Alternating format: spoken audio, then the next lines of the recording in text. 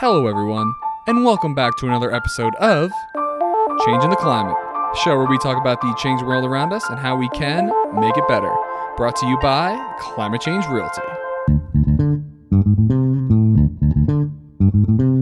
The only real estate brokerage that donates 50% of its net commissions to 501c3 nonprofit organizations dedicated to fighting climate change. Jeremiah, nice to meet you, man. Hey. Pleasure to have you on the show. Yeah, nice to meet you, brother. Thank you for having me. My pleasure. We always love to get the podcast started with a little bit of background on who you are, how you got to be doing what you're doing at the moment. Cool. Yeah. So my name's Jeremiah Brose. I would say I have a lot of experience in probably failing in business, and that's where it's gotten me to today. This is my fifth business that I've started, and the one that probably looks the most promising. So that's a really good start. Where I got to today, I would say, as I've gotten older, as I've gone through more life experiences, I still want to be successful, but the idea of success has probably changed. And instead of the money, the power, the prestige, the respect, maybe helping as many as I can along the way. So not only trying to hit the outcome of, monetarily being sufficient, self-sufficient, not having to sweat bills, not having to sweat certain stuff, how to raise my kids, but how do I help and impact the maximum amount of people along the way of which I do it? Yeah, that may have been long-winded. I don't know. No, that was great, man. How did you come to that conclusion? Like, what's your background? Where are you from? Like, what were the other businesses that you were doing that led you to that conclusion? Like, I should probably spend my time like trying to help people rather than just make dollar. Right. So, I started. So my first entrepreneurial experience was at 19 with a company called College Pro Painters. So we used to sell franchises along North America. They started in 1972. I was in Minneapolis, and back then I would just work 9-to-5 jobs, and before that I was like a laborer at a masonry company, and kind of grunt work, and that was probably my first experience in actually managing people and working with clients and kind of having that pressure. After that first summer at 19, I didn't want to come back. I was like, nah, this is way too hard. And then I saw my bank account. At the time, I made like $28,000. This was back in 2001, where that'd be like maybe $1 million now. I don't know. Right. And I was like, okay, I got to go back. And so then my junior year, I ended up making even more money and breaking records and kind of bought property before I finished college, and started to do some of my own investments and probably learned some of the stuff that my professors at the time never really taught me. And that was kind of working hard and being diligent towards something to build some assets to then start building some security. So I took a lot of pride in probably how I went about business and my work ethic and putting stuff together. And I met a woman at 19, and we got married and had kids and had a white picket fence and kind of all these things. And then, and navigated through some businesses. I was let go 2008, right when this recession hit. My productivity dropped in half. I was an executive at that time. I was a vice president. I think one of their youngest vice presidents, and then cashed in all my equity and chips and bought 2 flooring franchises called Floor Covering International. Flooring. Okay. Flooring. Yeah. I had this grandioso idea that Home Depot was going to crumble. And because of the recession, all these big box stores and heavy overheaded companies weren't going to make it. I was totally wrong. I went bankrupt. They totally made it. They had way deeper pockets than I did. Sure. One of the lessons I learned there was borrow money when you have money, because when you don't have money, nobody's going to borrow you any money. Right. Yeah. So, but they're still thriving. It was a great company, great franchisor. I just spent way too fast, grew way too fast, and then got absorbed by another company called Rebath and worked with them. And as a general manager on the flooring side and kind of grew the business and had some equity stake. And we were trotting along, we were doing fine. We were making money. But then as I went through a divorce, and I remember there was this kind of key instance where my ex at the time was going to take my girls to be 100% custody, right? And I was just like livid. And I was like, how dare you? How could you take them, like work so hard? And I was pissed, but she said, Jeremiah, you were never there when we were married. So what makes me think you're going to be there when we're not?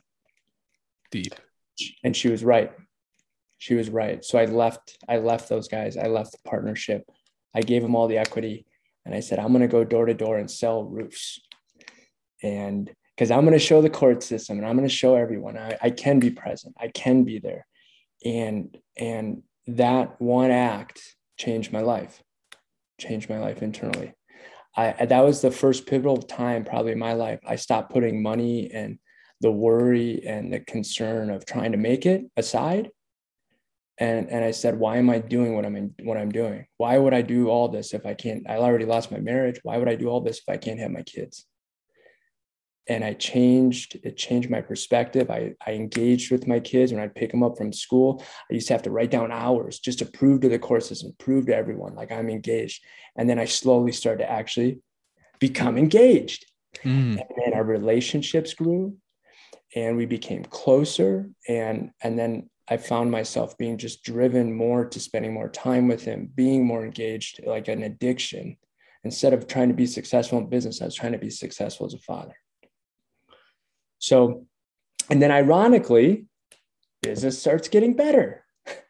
Business started getting better. So when I came into roofing, I started door to door. Was this your own business, door to door? No, it was a buddy's business out of Kansas City. And I called him originally. It's just because some other roofing companies were like, hey, we want to maybe employ you. And I asked him for some advice and he's like, hey, whatever you need to start my company in Denver, you got it. I'm like, okay, just teach me about roofing. So I started his company out here and just started going door to door. And I remember I didn't even know what drip edge was. I didn't even know what certain components was, but what I did know was how to get out there and knock doors. And I would just knock doors from literally 10 to 4, go pick up my kids. Quintessential skill. That's it, right? Talking to people, taking care of admin in the morning. I don't know if you know, I've done it thousands of doors in Boulder as well. Oh, okay. We're a rare breed. Right. We're totally. Yeah. Were you pest control or? No, man. Selling real estate. Selling on Climate Change Realty, a business that never existed before. Everyone has a different response. You know how it is. I imagine you've probably done tens of thousands maybe at this point. Right. Yeah. I mean, we're a big door-to-door company now, just with the solar side and what we offer. The coolest thing, and you could probably test this, but we have an internal theme messaging maybe within my business called it's BCBU, and it's be comfortable being uncomfortable. And one of the biggest messages that we try and spread is like, look, the world's, there's graces in the world, but the world's not meant to be your friend. don't get accustomed that like life's easy. No, make sure you understand like it's a tragedy. It's a series of tragedies. It's not when it's going to happen. It's just, or if it's going to happen, it's just when it's going to happen. And when it happens, now you know what you're made of. Well, so I think I'm a little bit of a naive optimist. I think we might be similar in that sense, perhaps. I feel like everyone can, maybe not everyone, but I do have this deep belief that like everyone can be your friend. I always bring up like Darth Vader was like redeemed at the end of the movie. Like as always, right. If you keep trying with people, like eventually they're going to have tragedy and experiences that change who they are. And if you've always been like this ray of light in someone's life, they'll I don't know, I just feel like it's if you have this idea that like it's impossible to win over everyone, then it is. But if you think the other way around, then you kind of create your own reality. I don't know. Thank you for sharing, by the way, your background story. I really appreciate that. It helps give me perspective. One thing I want to ask you is, what are your personal perspectives on regret? On regret. I personally, I don't really believe in like regret at all. I think everything's happened as it is, and it's a learning experience to get you to where you are today. But I wanted to ask you. Yeah. Yeah. I remember my old football coach always said there's two pains in life, the pain of discipline or the pain of regret. Eat your Wheaties. So that's always stuck with me. You know, when I think back about, let's say, not having a relationship that I'd wanted with my daughters because I was a workaholic. Well, isn't it ironic that then God kind of opens up these different paths of things happen where I have to now have this, right? So I do believe in a little bit of predisposition that we're kind of meant for this path. If I spend too much of my time or my focus worrying about where I didn't show up before, it's taken too much of my mind space to be present and in hopes for a better me of tomorrow, right? There was a saying that kind of stuck with me. It's that we learn from our past in hopes to be present for today in hopes for the future. So there's definitely things I think about where I'm like, dang, I didn't show up there, or I wish I could have done better, or, I wish I would have done differently, but give myself a little quick 5 minutes and then get back up and go, okay, I learned from that, And now, as I can honestly say, as I get a little bit older, I make a little bit less boneheaded decisions. Yeah, for sure. Naturally. Yeah. But regret, what's your perspective? So your perspective on regret is there is no regret. Like it's not a word. Here's something I want to say, and then we'll start talking about solar and roof and all that stuff as well. No, I like it. Yeah, I know. Well, we could go existential for a while, but not everyone loves the deep chats. But it's important to give perspective, to humanize the conversation. I think it's really, really valid. One thing I wanted to say to you is one of my favorite quotes, and I'll tell you who it is after I say it, is that the longest moments of our lives are our memories and our imaginations.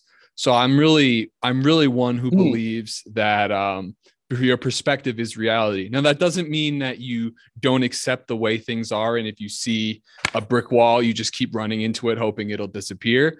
But at the same time, you control the way you see things, which is why I say I don't have any regrets at all, because I'm very happy with who I am today, knowing that I'm continuing to progress forward towards who I'm meant to be.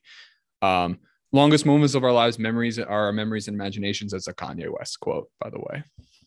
Right. Have you ever read The Power of Now, Eckhart Tolle? No, I think I've heard of that. Read it. Yeah. Oprah endorsement, stuff like that. It's a really good book, but like it's the snippets of being present, right? Being present is our presence. Being present is our present. It's like a gift that we can give to the world. Yeah, when you think about active listening, staying engaged, empathy, like holding someone, meeting someone where they're at, holding them where they're at, right? A lot of that focus, we can't be preoccupied of the memories. We can't be preoccupied of fear and anxiety, right? But to really kind of stay, and that's some of the best gifts we can give someone, but it's hard. It's so hard. Yeah. I tend to subscribe to the belief that if you believe things will get better, then they will. But anyway, so how did you end up in Denver? You said you were in like Kansas City. Was that Missouri? Minneapolis. Yeah, I grew up, born and raised in Minneapolis. And then it was with College Pro Painters that there was an opportunity to groom to be a vice president or come out to Colorado. And it was in 2005. And they asked me, and I said, yep. And I packed up my stuff 4 days later and moved out. At the time, the woman that I was seeing, I was just like, we were in a couple-year relationship, and I was like, I'm leaving. And she's like, what? But then she came out later, and we got married and had kids. Whoa. Okay. So there's more to the story. It was just a long relationship, but but yeah, and then it was funny because then the president contacted me like 7 months later. It's like, hey, we have an opening for you for the VP position in Chicago. We want you to interview for it. It's a bunch of your ex-employees, people you worked with, pretty much like you got the job if you just throw your hat in the ringer. And I'm like, no, I'm good.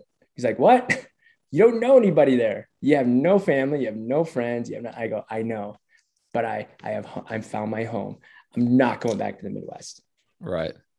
Yeah. Fair enough, man. All right. So what's going on with the roof industry? Why do you think that so many roofers don't care about their customers? How is your company different? All that stuff.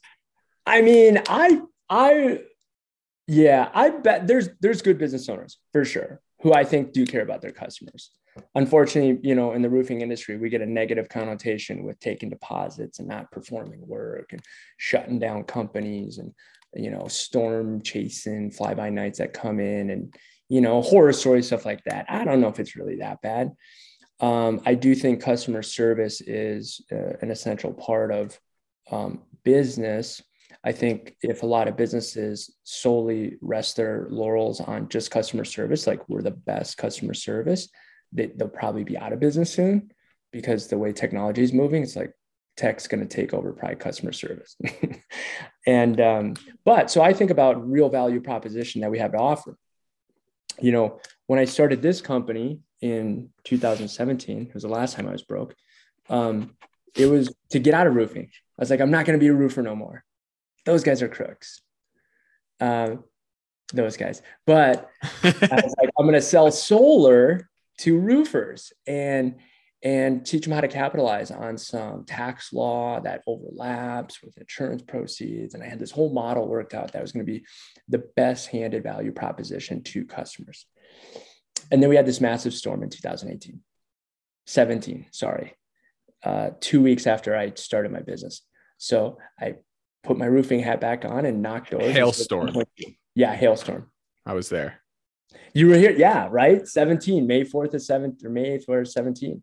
Oh, wait, maybe I wasn't here. But then there's multiple, I guess. I mean, 18 was good. No, I was here. I left for Australia in July of 17. So I was there like when that hailstorm happened. All the cars got destroyed. That was the biggest storm we've had, like 2.8 billion, because it's such big hail, dense over Denver. So anyways, put my roofing hat back on and started roofing again and grew the business on the roofing side. It wasn't just until probably this year. So we'd sell some solar, we'd sub out the installs, but it was this year that we were way behind in our numbers. And I looked at our backlog of solar and I said, either we have to fire some of our full-time people, or we're going to have to cut out some of our subcontractors and start installing our own work, which we did beat. So now we install all of our own work, which totally changed the game and our value proposition now to both roofing companies and homeowners and even solar companies. So we'll do some installs for other solar companies. We do installs for roofing companies for sure. And we do our own shingle, steel, and solar installs for our customers. So what I found kind of in down numbers was kind of looking underneath the hood to figure out what we're really good at. And that customer service part does kind of show through, but probably figuring out complex situations and going, okay, we can figure out how to do our own installs, right? We can figure out how to employ people. And then we set up an apprenticeship with the city and county of Denver. We're only the second solar company to actually set up an apprenticeship with the city and county of Denver. And we started another company to help people through addiction recovery, where we actually coach them, mentor them, and build what's called recovery capital. And then we employ them. So we're employing people kind of going through second chance opportunities, and we slide them into an apprenticeship program we set up with the city and county of Denver. What made you become interested in something like that? I think so. I recruited, hired, and trained over 650 salespeople in my career. And I've helped a lot of people start their own businesses, helped a lot of people get back in careers. Every now and again, I'll get a voicemail, from somebody that I mentored or helped 5-6 years ago and thanking me for a gift I gave them a long time ago, but never realized it was a gift at that point. And so and that for me, that's a currency that I like. I like that recognition, that I like that thankfulness. That's a currency for me that I really enjoy. How could I give some of my gifts to a segment of the population that may need it more? I think it's those that have more to lose and those that really are like, hey, I want to build back. And so I connected with a buddy.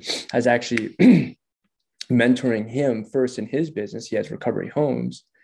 And then he wanted to join business ventures together. And then we brought in another partner, Monica, who's now holds all of our licensing. And we're going to make an impact. Oh, yeah. Deep impact. Have you ever heard of City of Refuge? City of Refuge? No, what is that? It's this awesome thing out in Atlanta. I heard it. It's like my favorite podcast I've ever listened to by Simon Sinek. He interviews this guy, Bruce Deal, who started this nonprofit. Essentially, it's like a building. It's like a giant service where like the most disenfranchised people can come, and essentially like it's like a model for like people who have never had anyone like believe in them, where you can always continually have someone come back. And like, so they're drug addicts, homeless people without parents, like all like the lowest of society, that everyone, this idea is like, oh, they're beyond help. Like City of Refuge is this place where they give you food and shelter, and it's a faith-based organization. And they're constantly saying like, no matter what happens to these people, they continue to believe in them. Again, coming back to that idea, the Darth Vader thing, like nobody's beyond redemption. It's never too late to continue to grow and go back to be a better version of yourself. That's my favorite podcast I've ever listened to is by Bruce Deal. That's it. Yeah, man. See, and I believe, because of COVID, because of this, more kind of the society is becoming more fractioned. Mm-hmm. Like we're just more divisions, there's going to be more aggression, there's more blame, there's going to be a lot of this, right? And along with it will become addiction, abuse, mental health issues, stuff like that. So I feel like maybe a calling, or just people of my responsibility and the blessings I've had and the education, the mentors and the people who've affected my lives, I could give it tenfold to a segment of the market that really wants it, that really needs it. Mm-hmm. Right. And if we can employ in renewable energy, right? Like there's this whole cycle of gifts. So you're selling mostly to like consumers then, right? Yeah. We sell mostly to consumers, residential, right now. We do have a contract with a large oil and gas company out of Canada. They're buying a bunch of stuff in America. And so we have contracts to try and turn convenience stores. So in the oil and gas industry, having a good green face of solar, renewable energy on their front. We're opening up 2 other states, Washington and Arizona. Opening up shop there? Yes. Cool. Yep. Yeah. So I brought in a business partner, and he's got assets in both those states, both people, equipment, customers. So we're going to start merging under the Energy Advantage name, and the idea down the road, what I see is, so we play in this kind of, you have roofing, you have solar, right? Roofing guys will sell solar, are interested by solar until there's a hailstorm. Then they're like, no, I'll stick to roofs. Solar guys are so busy right now, they don't want to engage in roofs at all. Like just stick to solar. We play in this gray space right here. And we have a model that can prove not only, we doing both jobs, but a higher ticket job, right? Good margin. And, if they put on one of my roofs, let's say, so an ideal roof is no more shingle tear off. When I took my green roof professional certificate, I found out that over 6% of all landfills nationwide are asphalt shingles, right? And when we have That's insane. I know 6% of all the landfills are asphalt shingles. And so we have, don't those only go bad every like 20 or 30 years? These shingles are supposed to last 50 years plus. They're supposed to last 50 years. Yeah. But what happens, like you get hit with hail, the shingles are compromised. Well, when the shingles are compromised, the insurance companies say, hey, you got to replace that roof, because if you don't, we're not going to insure the house. Mm-hmm. So the insurance companies make their money back. Shingle manufacturers are making money for sure, hand over fist. And the roofers are coming in like, yep, you know, you need us. We got to replace it. All the while, the homeowners' premiums are going up in that area, and our landfills are just getting bombarded with shingles, right? So we came up with, and when I started in roofing, I went to a number of different recycling plants. They're all out of business because they had contracts with the roads, or for the roads with the city, but they couldn't get the impurities out of the asphalt when they grind it up, nails, metal, stuff like that. So recycling is an option. So we came up with an option to install what's called stone-coated steel, and you can see it on our website, and you can see videos of us doing these installs. But we put this steel on top of the shingles that looks like shingles, comes in 4-foot sections. We screw it in, and then we put solar on top of the steel. So this stuff's warranted by the manufacturer up to baseball size hail. You never have to replace it. It's recycled, 100% recycled metals. And the cost difference between an insurance claim of shingles and steel, right? We control some of that delta by putting on solar. So that way they get a federal tax credit, not only for the solar, but for a little portion of that roof as well, because they combine the two together and it needs to get done. So that, in that perfect scenario, there's no more demolition of shingles, right? There's an absorption of the delta over steel and shingles because of solar, and the federal government will pay it. And boom, now the customer doesn't have to worry about that again. Dang. So, do you know what the lifetime is for that steel? Will it like rust over like a certain amount of years, or how they need to replace that? Nope. And if they do, we'll take care of it. No problem. It's got like 11 coats of everything from polyurethanes to aluminum oxides to, you know, granules, repel UV rays. It actually cools the house down, right? Asphalt shingles will absorb that sun and actually hold that heat in the asphalt. Metal, this doesn't. It actually repels the UV rays and cools the house. So what other like products are on the market for people's like roofs? Would be just the other option is like for just replace the shingles with the same old shit, or like is this like the best like option out there right now? Are there other options? I know another guy who's like selling roofs who I was talking to. He was doing sales, and I mean, you could have options from like a few $1,000s to like tens of thousands of dollars to replace your roof. So I don't know too much about it. So for the average, I mean, you always have these outliers. If somebody wants a slate roof, or, you know, they're like, yeah, we can get pretty granular, copper, metal plated turtle shells, whatever. But for the average consumer, it's usually just shingles, right? They don't come out with a ton. You may want to upgrade to tile, but like your heavy concrete tiles, you usually need to have a structural engineer come in, stamp it to get the city permit. And a lot of times the attic cavities are not made for that kind of load, right? So then there's even more cost there. This product's actually lighter than shingles, and you go over the top. Now there is another product that is a polymer, like synthetic, called F-Wave, that's supposed to be resilient up to 2.5 inches of hail as well. The only downside is you can't do a layover. You have to pull all the shingles off.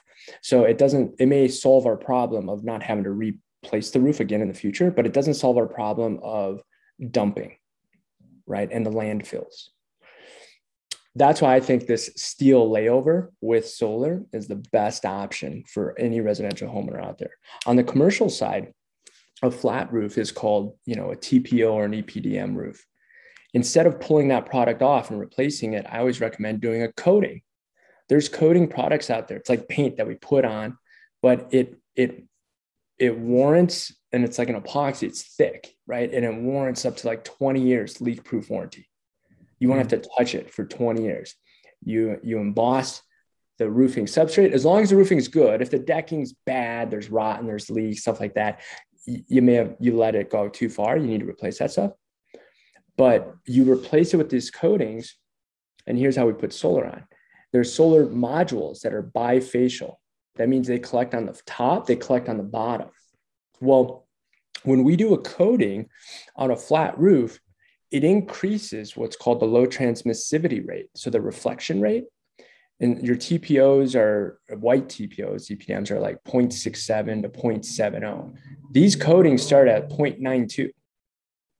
So they have a higher reflectivity rate and if you do bifacial modules or panels on the top side, it actually collects more sunlight, therefore creating a better energy output. Again, no waste in materials, a higher bang for your buck when you're going to renewable energy of coatings and solar, and usually faster and less invasive to get done. So when you're talking to your customers, are you finding, let's focus on the residential side for a second. Okay. Do you find that most people are interested in just, getting the steel roof, or are they actually going forward with the solar as well? That's a good question. When they get steel roof, that consumer is typically more interested in adding solar on top, because that consumer has already made a commitment to like stop going through the rigmarole. They made a commitment to like, I don't want to keep going through 5 more claims, right? I'll make a small investment now. And when we show them adding solar, not only can, reduce their energy bills, help cool the house, stuff like that, but actually help absorb some of that price increase between shingles to steel, because you're overlapping a federal tax credit with the insurance claims. They're like, this pencils. So we've actually constructed models to show side-by-sides, right? Now the consumer does have to just do a little more research, like understand some of the more moving parts. And then they're just like, okay, this is a no-brainer. Other consumers are just like, look, I just want shingles. I don't want to think about this, and then that consumer will replace shingles for right now.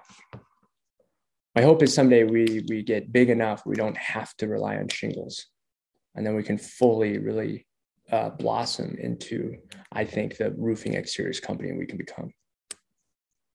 What would that mean? The roofing exteriors company you could become, meaning like you're making like solar roofs or what? An extremely energy efficient home. Yep.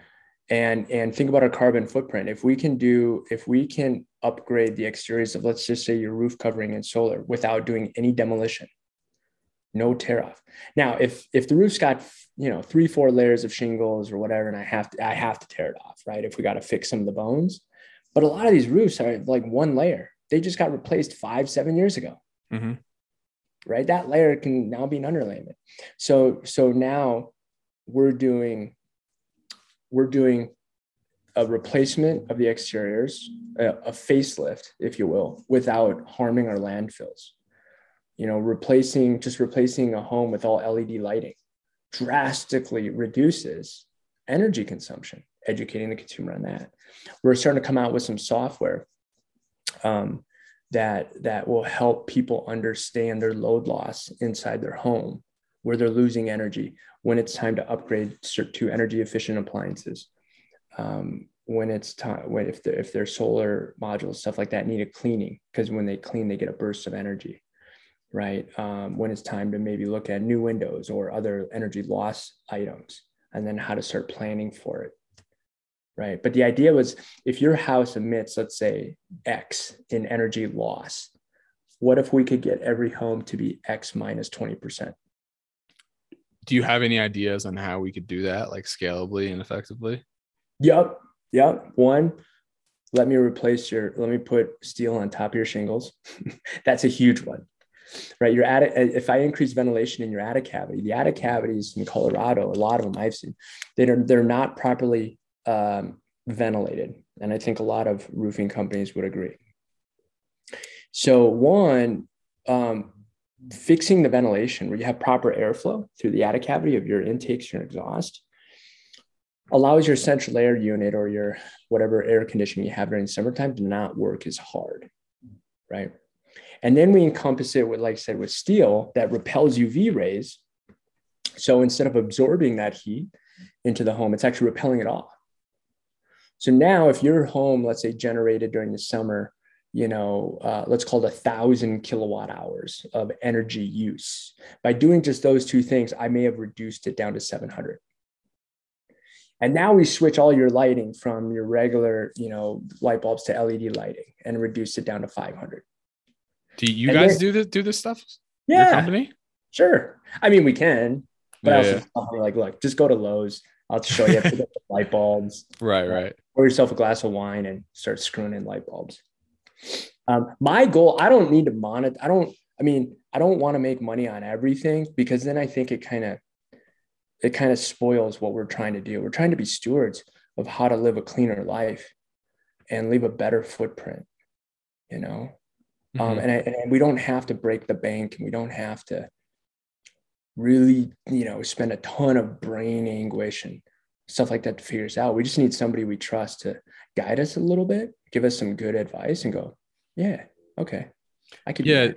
Do you think we need like everyone to understand how the energy efficiency works in their home, or is there just a way to like have a service that just like kind of does it for them, and you're like, hey, you were at not net zero anymore, and now we've come in, here's the price, here's the government subsidy, now you're at net zero, just don't do this. I'm trying to elevate solutions to these issues and try to get them to accelerate as quickly as possible. That's where I'm at least. So they're trying. Xcel Energy is trying, mm-hmm. for sure. They've made a commitment to be 80% renewable by 2030 and 100% by 2050. Even I get emails with PowerPoints they put together of my personal home usage. They start to have a buying mart essentially on like their website where you can buy LED light bulbs and offer this product. And they're trying for sure. The government is trying, and those are your two biggest entities that are probably going to have change from the top down. Utilities and governments. Utilities and government. Yep. We see it in solar. Like solar is going to be heavily regulated here, I'd say in 3 or 4 years. That's why we're getting a lot of conglomerations coming together. We're getting, price point driven down.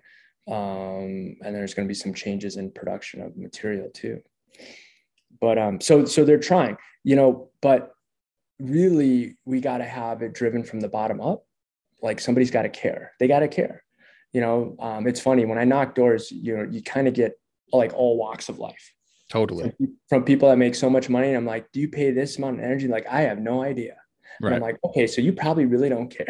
I have no idea what I pay in bills. I'm like, dang, that's pretty nice. Right. And then other people that are subsidized right now by the city for their energy bill, or subsidized by Xcel for their energy bill. And they actually make money on it, right? Because they just don't make enough income. So then if everyone had just this little iota of careness, or like they cared, or they want to make a small difference. And let's say everybody went and planted one flower or one tree or something that changed out carbon dioxide with oxygen. And then let's say everybody changed maybe one LED light in their home once a month because they care just like that much. Mm-hmm. Right. And then let's say, I was thinking about it this morning. It takes me like 30 seconds for my water to turn hot, right? Like to clean the dishes, this and that. And I used to like just turn it on full blast. And I bet you I wasted 3 gallons of water. I don't know. Right. But I found out if I actually just turn it on a trickle in the same amount of time frame, it turns hot. Right. Like little things like that. I'm like, okay, that's a little 1% of caring, just 1% of caring a day. If people understood that message and then mixed with, I am capable of change, like, okay, my 1% can make a difference, and they understood that, then we'd see some real change. Yeah. No argument there. So you're knocking doors in Denver? Yeah. I mean, we're Denver, Thornton, Arvada, all over the place. We might set up assets in Boulder. I mean, they get plenty of door knockers in here. I could tell you that. Yeah, I heard they love it. I wanted to see. Those little things make a difference. Have you found that people they might not know what their bills are, but are they interested in creating positive impacts when it comes to like climate action or this kind of stuff? Have you found the most of people you talk, because you're coming in, you're talking about replacing their roof, but you're also talking about solar. So you've kind of got the same thing going on as me. It's like, hi, I'm a real estate agent, climate change realty. It's like, hi, I can help you sell your house, but climate change is a thing. Are you finding most people are kind of tuned into this or like what?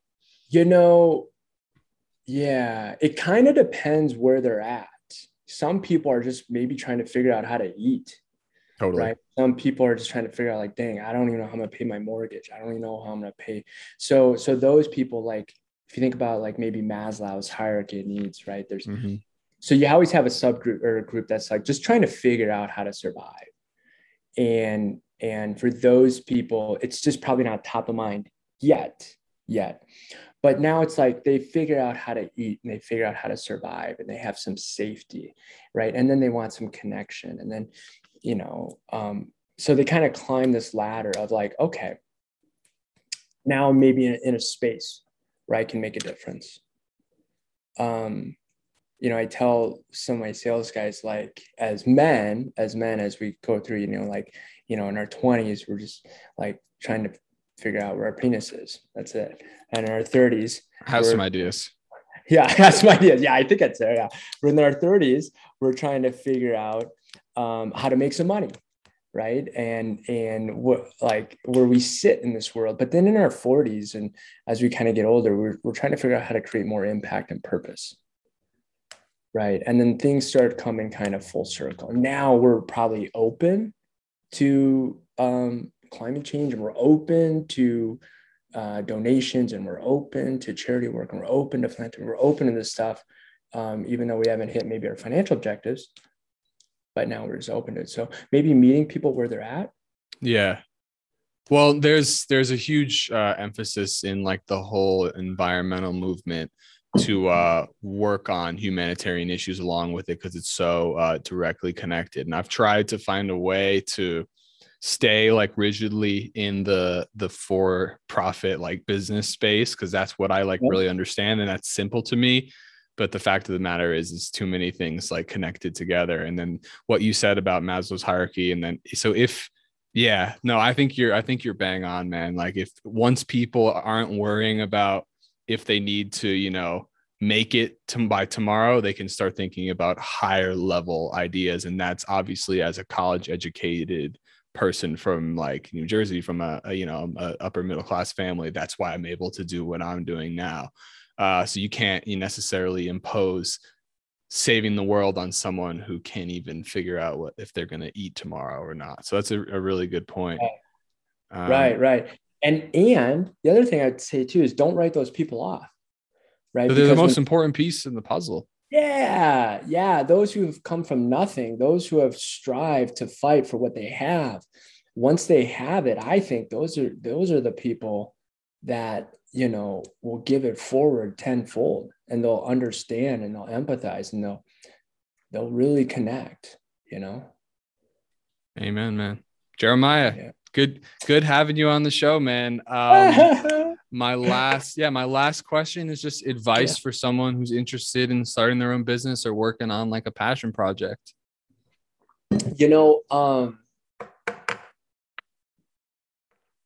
I would say this, there's a ton of ideas. I think the world's actually flooded with ideas. But action is everything, right? I think somebody told me once, thought without action is a daydream, and action without thought's a nightmare. So that balance of putting yourself into a plan and putting down ideas and bringing in good partners and putting that stuff down, it's important. But what if there's just a little bit of daily action each step of the way, and you'll figure out these hurdles as you get there, right? So, and don't over borrow. I'd say start off bootstrap. Just from my experience, starting off bootstrap, making the business work. We have no lines of credit with this business. We have no loans. We have no nothing. We're in a very good cash position. And that was part of one of the lessons I learned on my fifth business. It's like, I'm not borrowing from anyone. If it doesn't work, then it doesn't work. But that was we don't even take deposits when we actually do jobs for people. We don't take deposits because we got to make sure we can deliver what we promise. I think that's really important. So that, and then I would also look at like, there's monetary gain in everything you do, but there's a lot of models coming out now of like ESG, triple bottom line. Totally.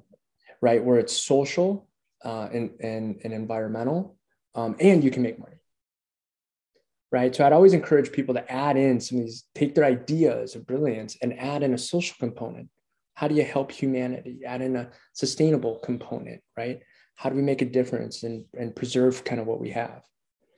And then you'll get backing by other people. There's a lot of money on the sidelines right now. They're looking for those ideas. Yeah. Well, I appreciate what you're doing, man. It's been nice talking to you. Thanks for sharing everything. I hope the business continues to grow. You make these roofs more efficient, and keep encouraging people to, I don't know, be more like aware if they can manage, if they have a little bit of extra brain space, like we could use their help. Like you said, if everyone plants a flower, we'd have a pretty garden. Right? You got it. I love it. Yeah, man. All right, everybody. See you next week. All right, brother. Take care. Take care. Thank you so much for tuning in to another episode of Changing the Climate. Here at Climate Change Realty, we don't just donate 50% of our net commissions to fight climate change. We also donate a full 50% of our real estate referrals. So if you or anyone else you know is looking to buy or sell a home anywhere in the USA and would like to create thousands of dollars in donations without any cost out of pocket, please visit ccrboulder.com today.